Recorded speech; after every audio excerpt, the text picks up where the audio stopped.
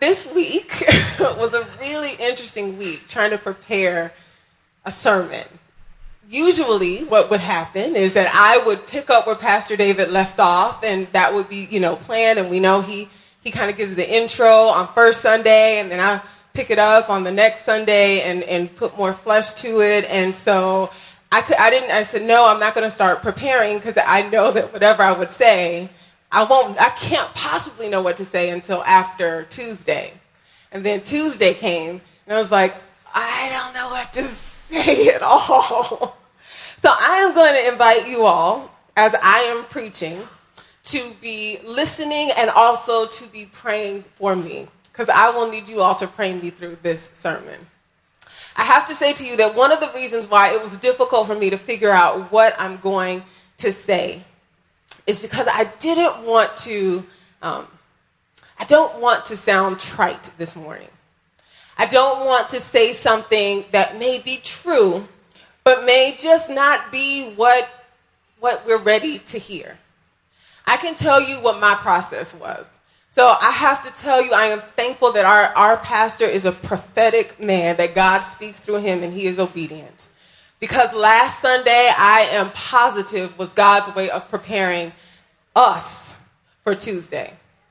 And all Tuesday, I kept that as it got closer and closer, as the map looked redder and redder.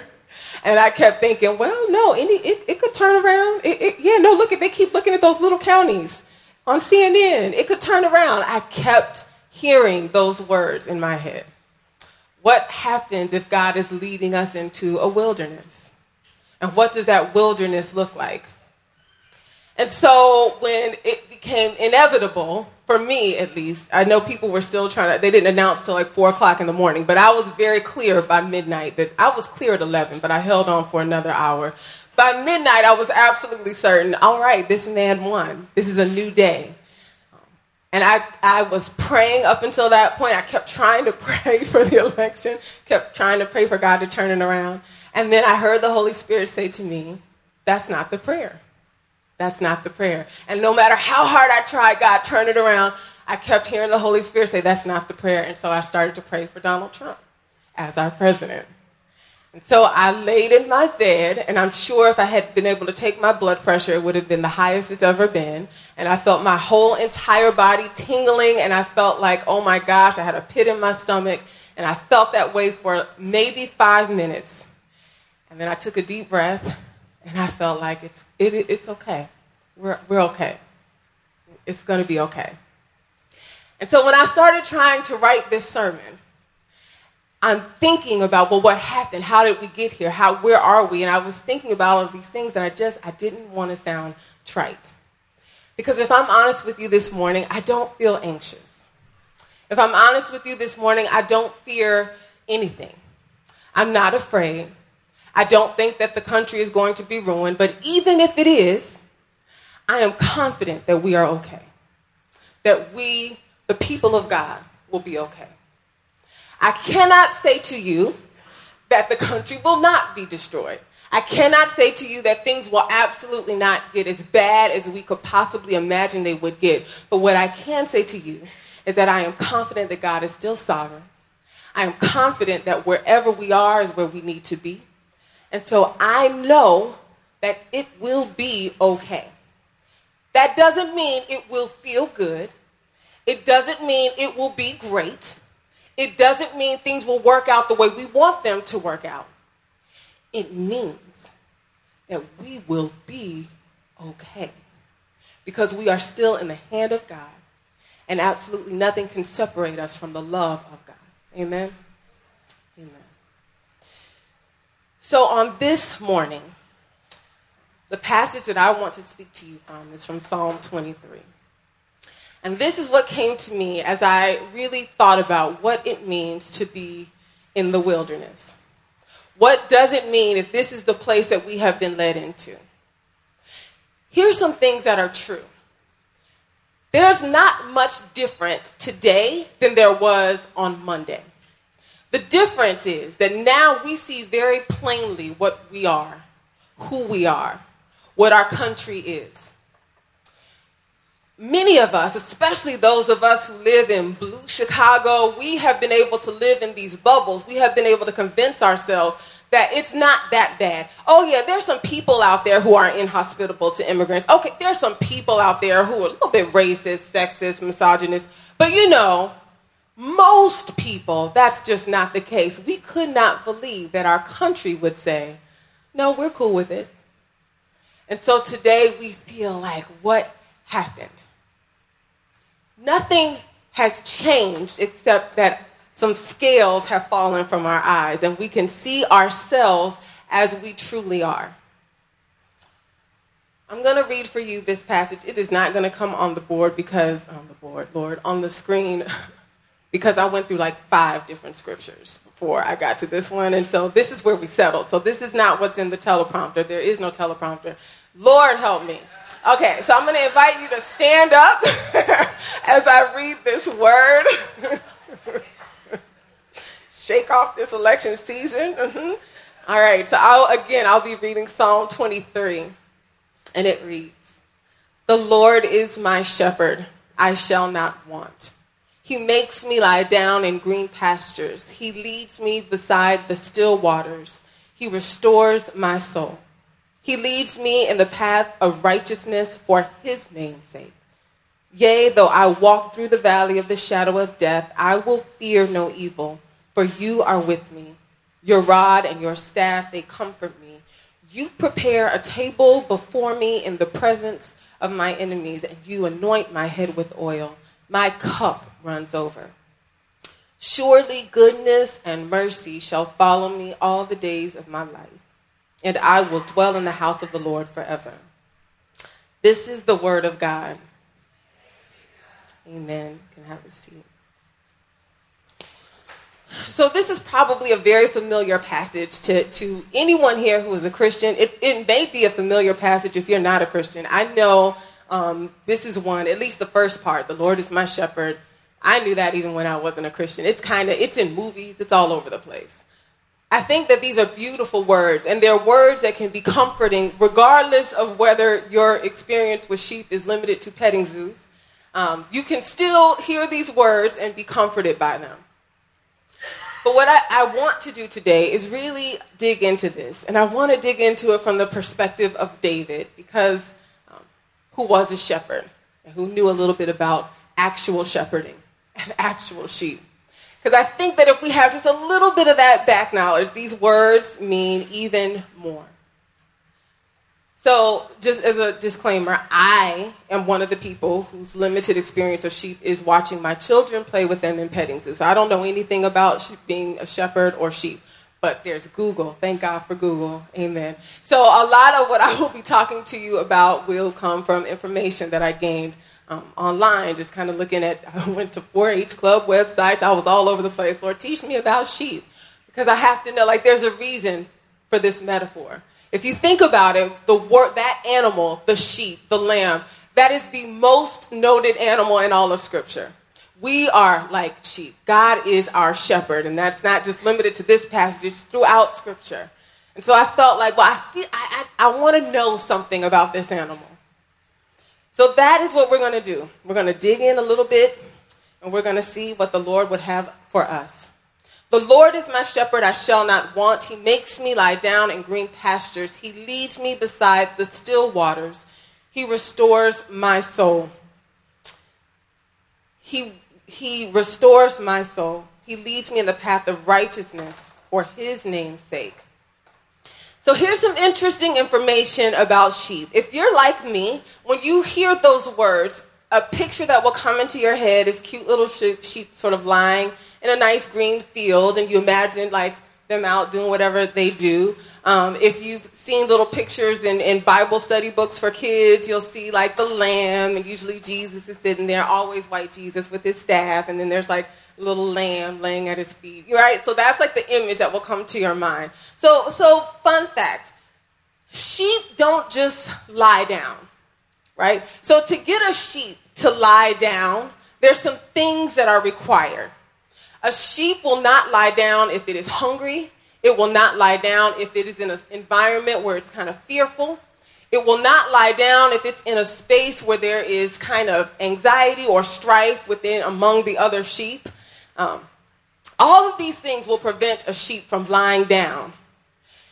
Another fun fact about sheep and green pastures. One of the best environments to raise sheep, apparently, they do very well in hot, dry climates. That's part of the reason why so many people were shepherds in Palestine. If you think about the places where David would have been shepherding, the place where he may have been sitting when he was writing this scripture and when he was looking over his sheep or when he was reflecting on his time as a shepherd, these weren't like green, lush places. The spaces where sheep do best are actually dry, arid, kind of rocky spaces. So for a sheep to lie down in green pasture, a whole lot of things have to happen. First of all, there has to be a pasture. A good shepherd would go into these dry, rocky, arid places, and they would till the soil, and they would plant seed. Pastures don't just happen. They are made. So in the midst of rocky, barren, desolate, one might say wilderness land, a good shepherd could go in and create a space for the sheep. Still waters in those places don't just happen. They are made. A good shepherd would often irrigate the space or create some sort of a water source so that the sheep could lie down, so that the sheep could be well fed, so that the sheep could rest. Another thing about sheep that I found fascinating, apparently they are not these like nice, sweet, humble little animals that we all, wait, maybe you didn't, but that I thought they were. Sheep can be very little nasty buggers with each other, apparently. So from everything that I read, it said that in communities, right, part of the reason why sheep won't lie down is because if they feel like they have to protect their space. So you might get a sheep that's, maybe a little bolder, a little older, a little more, savvy. That's probably not a good word. But that sheep can, if they see another young sheep that has a good space of grass, they'll just sort of bump them out the way and kind of take it. So people describe them as jealous, which I also don't think is a good word, but we understand what that means, right? That they can kind of push each other around and they want to claim their own space. And so in those situations, sheep will never lie down because they feel like they're on edge. They always have to be making sure that somebody's not going to come over and move them. So a good shepherd will know his sheep and his sheep will know him so that when that shepherd is present, they're not anxious. Just his presence can calm all of that anxiety. So I thought about this a lot. If you and I are like sheep, and this is our wilderness, what this election has made very clear is that we're not as kind and nice as we thought we were. We're a little nasty with each other. One of the things that has happened over the course of the last few years is that there have been different things that have opened different people's eyes up to who we are. And it's been happening slowly. It's been happening sometimes not so slowly. We've had Black Lives Matter that has erupted out of police brutality. We've seen over the course of this election ugly language about immigrants and Muslims. And we've heard about incidents of hate and violence and ugliness. Part of what has happened in our country is that we don't talk to one another. What we have done is become further entrenched in our own bubble of whatever we think is wrong and whatever we think is right. If we care about racism, if we care about sexism, if we care about the other, we have been entrenched in seeing sometimes only that. And people who don't see those things are either stupid, people who don't see those things are racist, people who don't see those things are easy to dismiss. And we have dismissed them. And on the other side, you have folk who have been emboldened because this election has allowed them to give voice to things they felt on the inside for a very long time. There are white folk in our country who have been angry for a very long time. They have felt like they're being displaced. They have felt like they're tired of hearing those people talk about that issue. Those people who get those handouts, who are always complaining. Those victims who have a victim mentality. It's so funny. We're all victims, right? Everybody's always complaining. But we have forgotten how to talk to one another. And it's one thing when that happens in the world. But unfortunately, that has happened in the church. Very early on, one of the first groups to endorse Donald Trump when he was at the height of his ugliness was the evangelical church. Now, it says something to you when both the Klan and the evangelical church endorse the same candidate. Oh, Jesus. We have stopped talking to one another.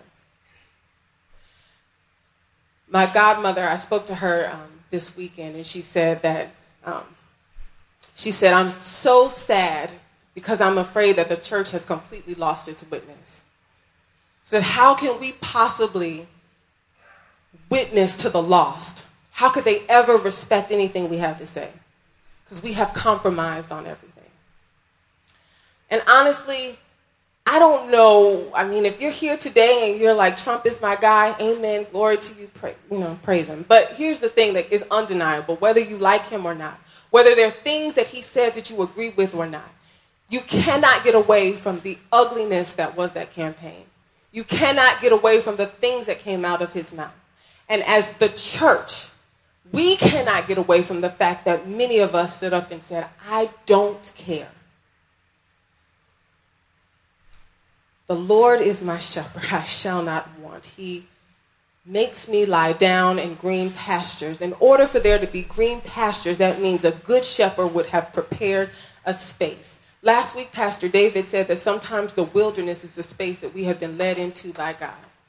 I have to believe that this space is a space that we have been led into by God. Not just we in this room, the entire church. This is a space where we will see who we are. This is a space where we will see how we bump up against one another to protect our own little piece of grass. And this is a space where hopefully we will see our good shepherd. And it won't be enough to just see him. We have to see him in each and every one of us. Christ has already come in the flesh, and now his Holy Spirit dwells within us. We are Christ to each other. So what will it mean for the church to inhabit this space now? How do we talk to each other? How do we listen to each other? There's some things that I can be honest with you on Monday. If you had said them to me, we could not have a conversation because I was entirely too raw to sit down and talk to someone or entertain some idea that I found to be stupid and hurtful. On Tuesday, my prayer was for God to move me past that. Now, on Sunday, I feel like I might be a little past that. On Monday, I may feel differently. So you got, pray with me. But we have to be in a space where even as we are raw and hurting, we figure out how to talk to one another and how to hear one another. Sheep thrive in the wilderness. They thrive there because that's the place where they are most dependent on their good shepherd. Can we thrive in this place? Yea, though I walk through the valley of the shadow of death, I will fear no evil, for you are with me. Your rod and your staff, they comfort me. You prepare a table before me in the presence of my enemies. You anoint my head with oil. My cup runs over. So the rod and the staff are what's interesting here. David says that your rod and your staff, they comfort me. Well, these were tools that a shepherd would have, two tools. The staff was often a stick, and at the end of it, it would have kind of like a club sometimes, like a little ball. That staff was used to protect the sheep. It was used to chastise the sheep. Probably don't chastise. Correct, that's a better word when we're talking about animals, right? The staff was used to make sure that if there were any other animals, because we're in the wilderness, if there are animals or threats to the sheep, that the shepherd could use that to beat them off. The shepherd could also use that staff not the club, to poke the sheep, to prod the sheep, to let the sheep know it needs to move somewhere else, to stay together, not to wander off. The rod was something that the shepherd would hold, and it was used to guide the sheep, to grab the sheep, to move them wherever they need to go. And David says that they both bring comfort. In the wilderness, we will be corrected. In this space, God will correct us.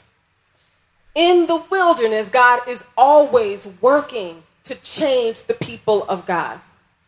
In the wilderness, God reveals who we are, and he uses the word of God. He uses all that he has to chastise us, to chasten us, to correct us, to guide us, and ultimately to form us into his image. We see this throughout Scripture. When the children of Israel were in the desert, why were they there? First of all, it does not take 40 years to get from Egypt into the promised land. But they had to be there, and when they were there, God showed them their heart. They were fearful, they were disobedient, they were untrusting, they were faithless. In the wilderness, that got worked out. Now, God said not nary a one will go into the promised land except for Joshua and Caleb. In the wilderness, God used that space to weed out a generation of a slave mentality so that people were prepared to walk over into the thing that he had prepared for them. The wilderness is a place where God shows us who we are. When Jesus went into the wilderness, his humanity was tested and his perfection was proven. The wilderness is a place where we will be tested, and the response, if we are the people of God, ought to be exactly what Jesus said. The wilderness is a place where you and I need to know the word. I love what Pastor David said. There's no interest in being a partisan church. If you are a Christian and you have become so fiercely tied to your political affiliation that you identify as a Democrat, you identify as a Republican, that's a problem. Our identity is as people of God. And in the wilderness, we ought to know what that word says so that we can measure anything, any political party, any candidate against the word. In the wilderness, we have to have our eyes open. Because there are people for whom this new season will be extremely difficult. And some of those people may not be the people you expect. We have to know what God's word says. We have to be willing to see ourselves. We have to be willing to repent from our unrighteousness. We have to be willing to hear someone say, you have offended me, you have hurt me, and we have to be willing to take that into consideration. And that doesn't just stand for those of us who were on the other side of Trump's hate. It was difficult for me. I would get so irritated whenever I would watch the news and no one would want to say racism. And when Hillary Clinton made her statement about the baskets of deplorables, and people came down on her and said you can't call half of his people deplorable. And I will be honest with you, I thought, why not? They are deplorable. That's deplorable. This man talks about barring all Muslims from coming into the country. He's called an entire group of people rapists. Mexico doesn't send their best. I mean, how can you not say that is deplorable? Every image that I saw at a Trump rally was someone holding up signs that said, Trump that bitch. Why can't I say that is deplorable? Of course it's deplorable. Sure, half of them I was irritated that she didn't say all of them are deplorable. I was like, she said half. She put half of them in another basket. I mean, I'm being honest. I'm confessing to you what I thought. And that was frustrating to me. Whenever people would talk about the fact that, you can't say that a person is racist just because they support Trump. Why not? But here's the thing. You can't really say, you can. You can say what you want to say. I say lots of things. So yes, you can say that. It is not helpful to dismiss people who supported Trump as simply racist or misogynist or xenophobic. Now, I will say, and if you are here and you supported him, then hear these words in love. If people who supported Trump, you clearly are not bothered by racism, xenophobia, and misogyny. But it's not fair to just dismiss people as that one thing. There are people who supported Trump because they are poor. They are frustrated. They look at their communities and they say, it is changing before me in ways that are too fast for me to deal with. There are people who supported Trump who are frustrated because they haven't had a job in years. They are seeing factories close down in their town, and they are irritated and they don't know what to do. There are a lot of people who supported Trump. Maybe a lot is stretching it, but there are a number of people who supported Trump who voted for Obama twice. And they voted for Obama for the same reason, because there are people in this country who are desperate for some kind of change, some kind of message of hope. Something needs to give. And here's the thing. People who voted for Hillary felt the same thing. A lot of us in this country who have now become at odds with each other, we actually feel the same thing. We're frustrated. We feel like something needs to change. Something has to give. Things aren't working the way they ought to work. The church ought to be a light in that situation. The church ought to be a space that reflects, hey, let me show you where your hope really should come from. But what has happened is that the church has gotten just as sucked into it as everybody else. And instead of seeing our salvation and our hope in Jesus, we see it in whatever candidate we've decided is the one who will bring it. Hillary Clinton will be the one. Barack Obama will be the one. Donald Trump will be the one in some people's imagination, some way, somehow. In the wilderness, God will show us who we are. And we can't run from it. We can't resist it. We need to sit in this space with each other, see our brokenness, and pray for God to heal us. In the wilderness, our character will be tested. Just like Jesus' character was tested in the wilderness, we will be tempted. We will be tempted to be fearful. We will be tempted to be hateful. We will be tempted to run into our bubbles of safety. But in this space, we have got to stay on our faces before the Lord and seek his face and his direction. There are practical things that we have to be as a church. There are folk who are running around wearing safety pins today. I've heard that this is a way of saying to people, particularly immigrants and Muslims, I've got your back, I'm with you, I'm a safe space. I think that's cute. I think that's fantastic. You can wear a safety pin. What would be a great thing for the church to do is be the church. It would be fantastic if we could be the church so that people know that there is, in fact, a safe space. That might require us to do some things beyond just talking nicely, right? Like, this is a space that we're entering into where we may need to stand up and defend our brothers and sisters who may very well be persecuted in this wonderful new world we have found ourselves in. It's a space where we have to be aware of what people are going through. It's a space where we must be aware of the suffering of our brothers and sisters. And not just the kind of suffering that we are familiar with. We have to understand people's pain and have a word. Not our own word, but the word of God. And so we have to know it, and we have to know each other. In the wilderness, God prepares a space for us because he is still the good shepherd. Nothing changed about God on Tuesday morning. He remains sovereign. He remains good. The purposes that he has for your life are still those things. His promises are still yes and amen. Nothing changed on Tuesday about God. Hopefully some things will change about us. Surely goodness and mercy will follow me all the days of my life, and I will dwell in the house of the Lord forever. So I had to tell my daughter, my oldest daughter, who's like freaking out about the election. I didn't, like the pit I had in my stomach on Tuesday night, like on those when it was coming in Wednesday morning, was how do I talk, like what am I going to say to Hadassah, who's like, I now have to tell her that Donald Trump is president. How do I do that? Because I didn't want her to be fearful, and she had shown signs that she was fearful. And I also didn't want to say to her something that I couldn't be sure was true. So I didn't want to say to her, like, well, the things that you might be fearful of are not going to happen. Because I I have no idea what will happen. And I can tell you this, I don't put anything past the good people of these United States of America. So I have no idea what will happen.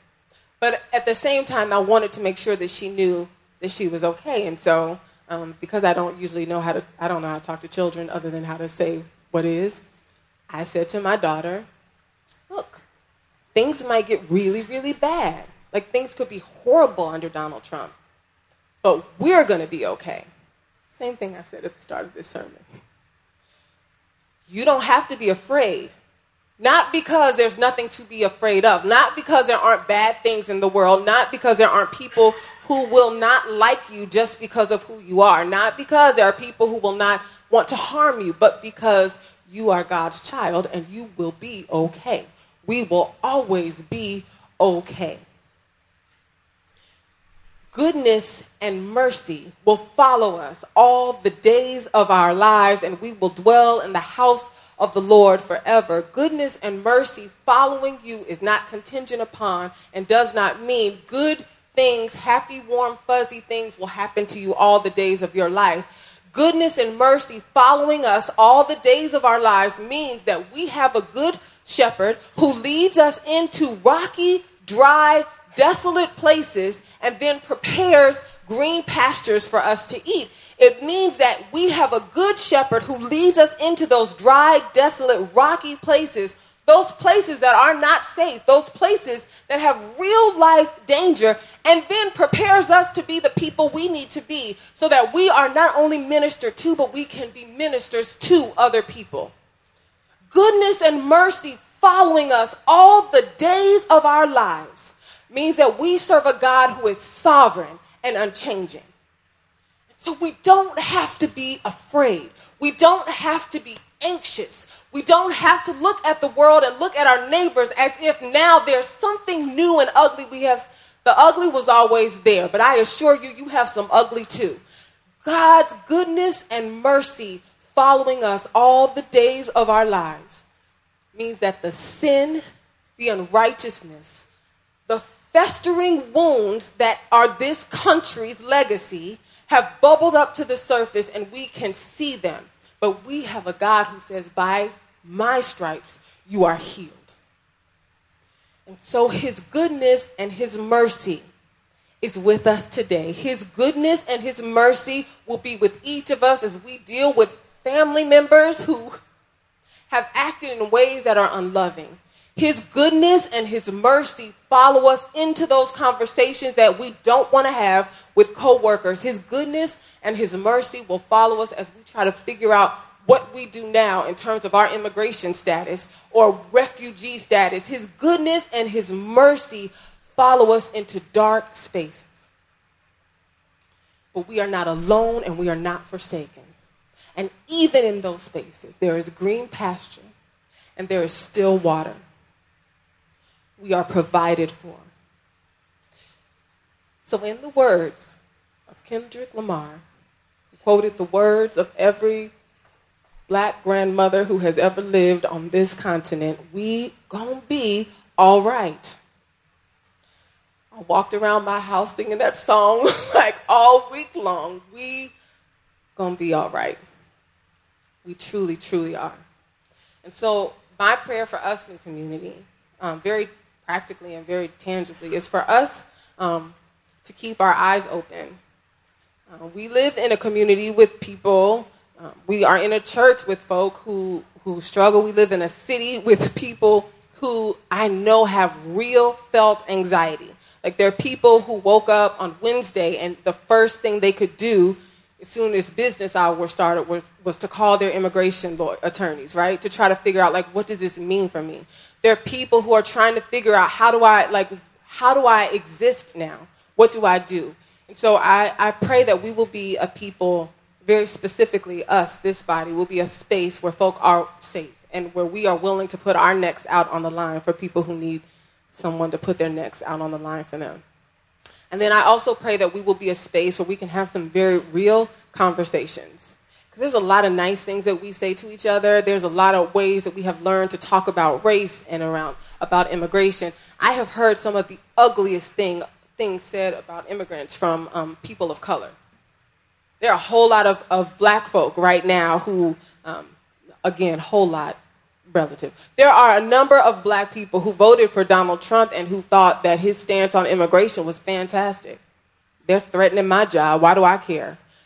So we can't pretend that the ugliness that's out there is just ugliness. You know, there's these ugly white people who are doing things to, minority folk. There's ugliness in all of us. And I pray that we will be able to have some very real conversations about who we are, who we literally are in this room, and then who we are as a people of God.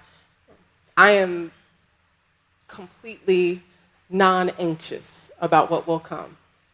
And at the same time, I am completely convinced that what will come will not be, roses and rainbows. So if Donald Trump turns out to be a fantastic president, I will be the first one. You will be able to knock me over with a feather. But I'm not anxious and I'm not afraid because God is good. God is good. And we're going to be okay. So I'm going to pray. That's all I can say this morning. Thank you, Lord. Thank you, Lord. God, I pray now specifically for children in our congregation and in this country in general. I don't know how I would be a teacher today. I don't know how you might talk or speak against some of the ugly kind of taunting things that children can say and do to each other, given who we have decided we wanted to lead us as a president. And so I'm praying for that you would give wisdom to parents and to teachers, to principals, to youth workers, to aunties, to uncles. I pray that you would be giving wisdom to all of the adults who have the privilege of interacting with young people. Help us to have honest conversations with them. Help us to guide them through this process. I pray that they would not be afraid. God, you are such a big God, but I pray that you would be small for them, that you would be small enough for any child who is fearful right now, any child that is the child of an immigrant or a refugee or a Muslim person, a Muslim woman who wears a hijab, any child who is looking up at their parents and sensing their anxiety. Lord, I just pray that you would be small enough for that child to just experience and understand, and that you would be present with them. I'm praying for our families, Lord. I pray for families where the divisions that have been made so clear in our country are personal. Lord, I don't know what those conversations will sound like. I don't know what that healing process will look like, but I pray, God, that you would bring healing. I pray that you would bring peace. I pray that you would bring understanding. I pray that you would create opportunities for conversation. I pray for each and every one of us who find ourselves in that position, that we would not shut ourselves off from those people who have offended, those people who have hurt us. Lord, please help us to be Christ-like in this situation. You were wounded for our transgressions. There was no indignity you were not willing to suffer for us. And you never closed yourself off. You never said, I won't do it. Enough is enough. God, so please let that be our posture. Even in the midst of our pain and our hurt, I pray, God, that you would give us a measure of grace so that we can hear one another. And so that we can speak our own truths unapologetically and unafraid. God, I pray for our church. I thank you that the scales from many of our eyes have fallen. And I ask that you would allow us to see very clearly what you would have us to do in this space and in this time.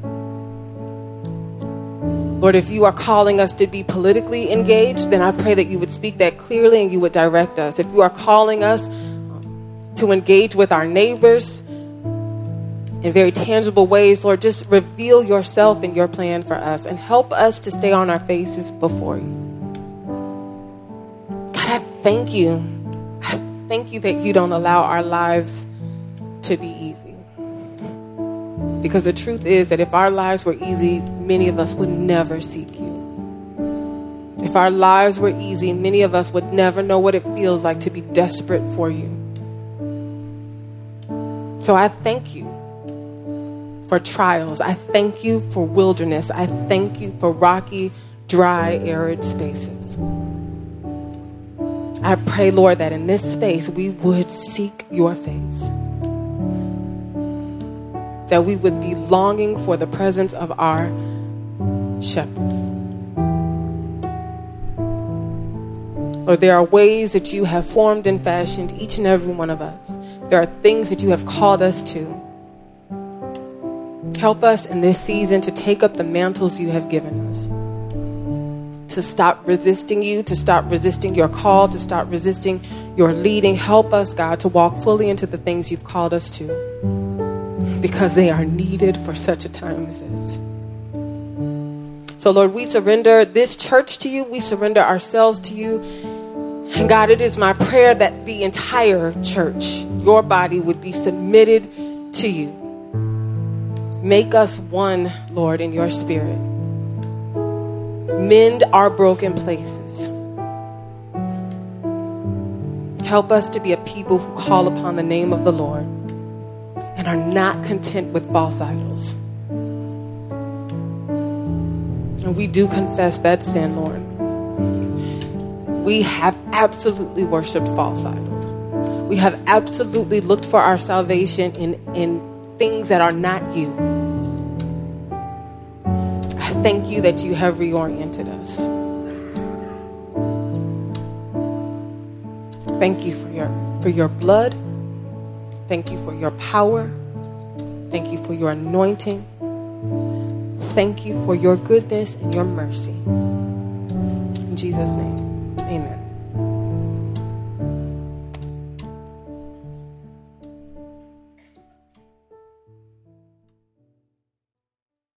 And I will be ever only all for. One more time with conviction and hope. Take myself and I will be ever only all. Amen. So go from this place knowing that the Lord is your shepherd. He leads you beside green pastures. He leads you beside still waters. He restores your soul. Goodness and mercy followed you in here. Goodness and mercy will follow you out of here. Goodness and mercy will follow you all the days of your life. And we will dwell in the house of the Lord forever. Amen. Amen. Father, I thank you that you have called us and made us a people. And so, Lord, send us from this place the people of God. Send us from this place reflecting your light, the good news of your gospel, that you are a God that sits high, that came down low, that died for our sins, that loves us, that dwells with us, and that protects us, Lord God. So let us be ministers today of your gospel. Let us be ministers this week of your gospel as we interact with people, as we have conversations. Lord, we pray that you would order our tongues, that we would speak according to your will, that you would order our thoughts, Lord, that you would order our hearts. Let us be surrendered to you in all that we do, unafraid and unashamed to proclaim the name of the Lord. Let us go from this place in the power of the Almighty. In Jesus' name, amen.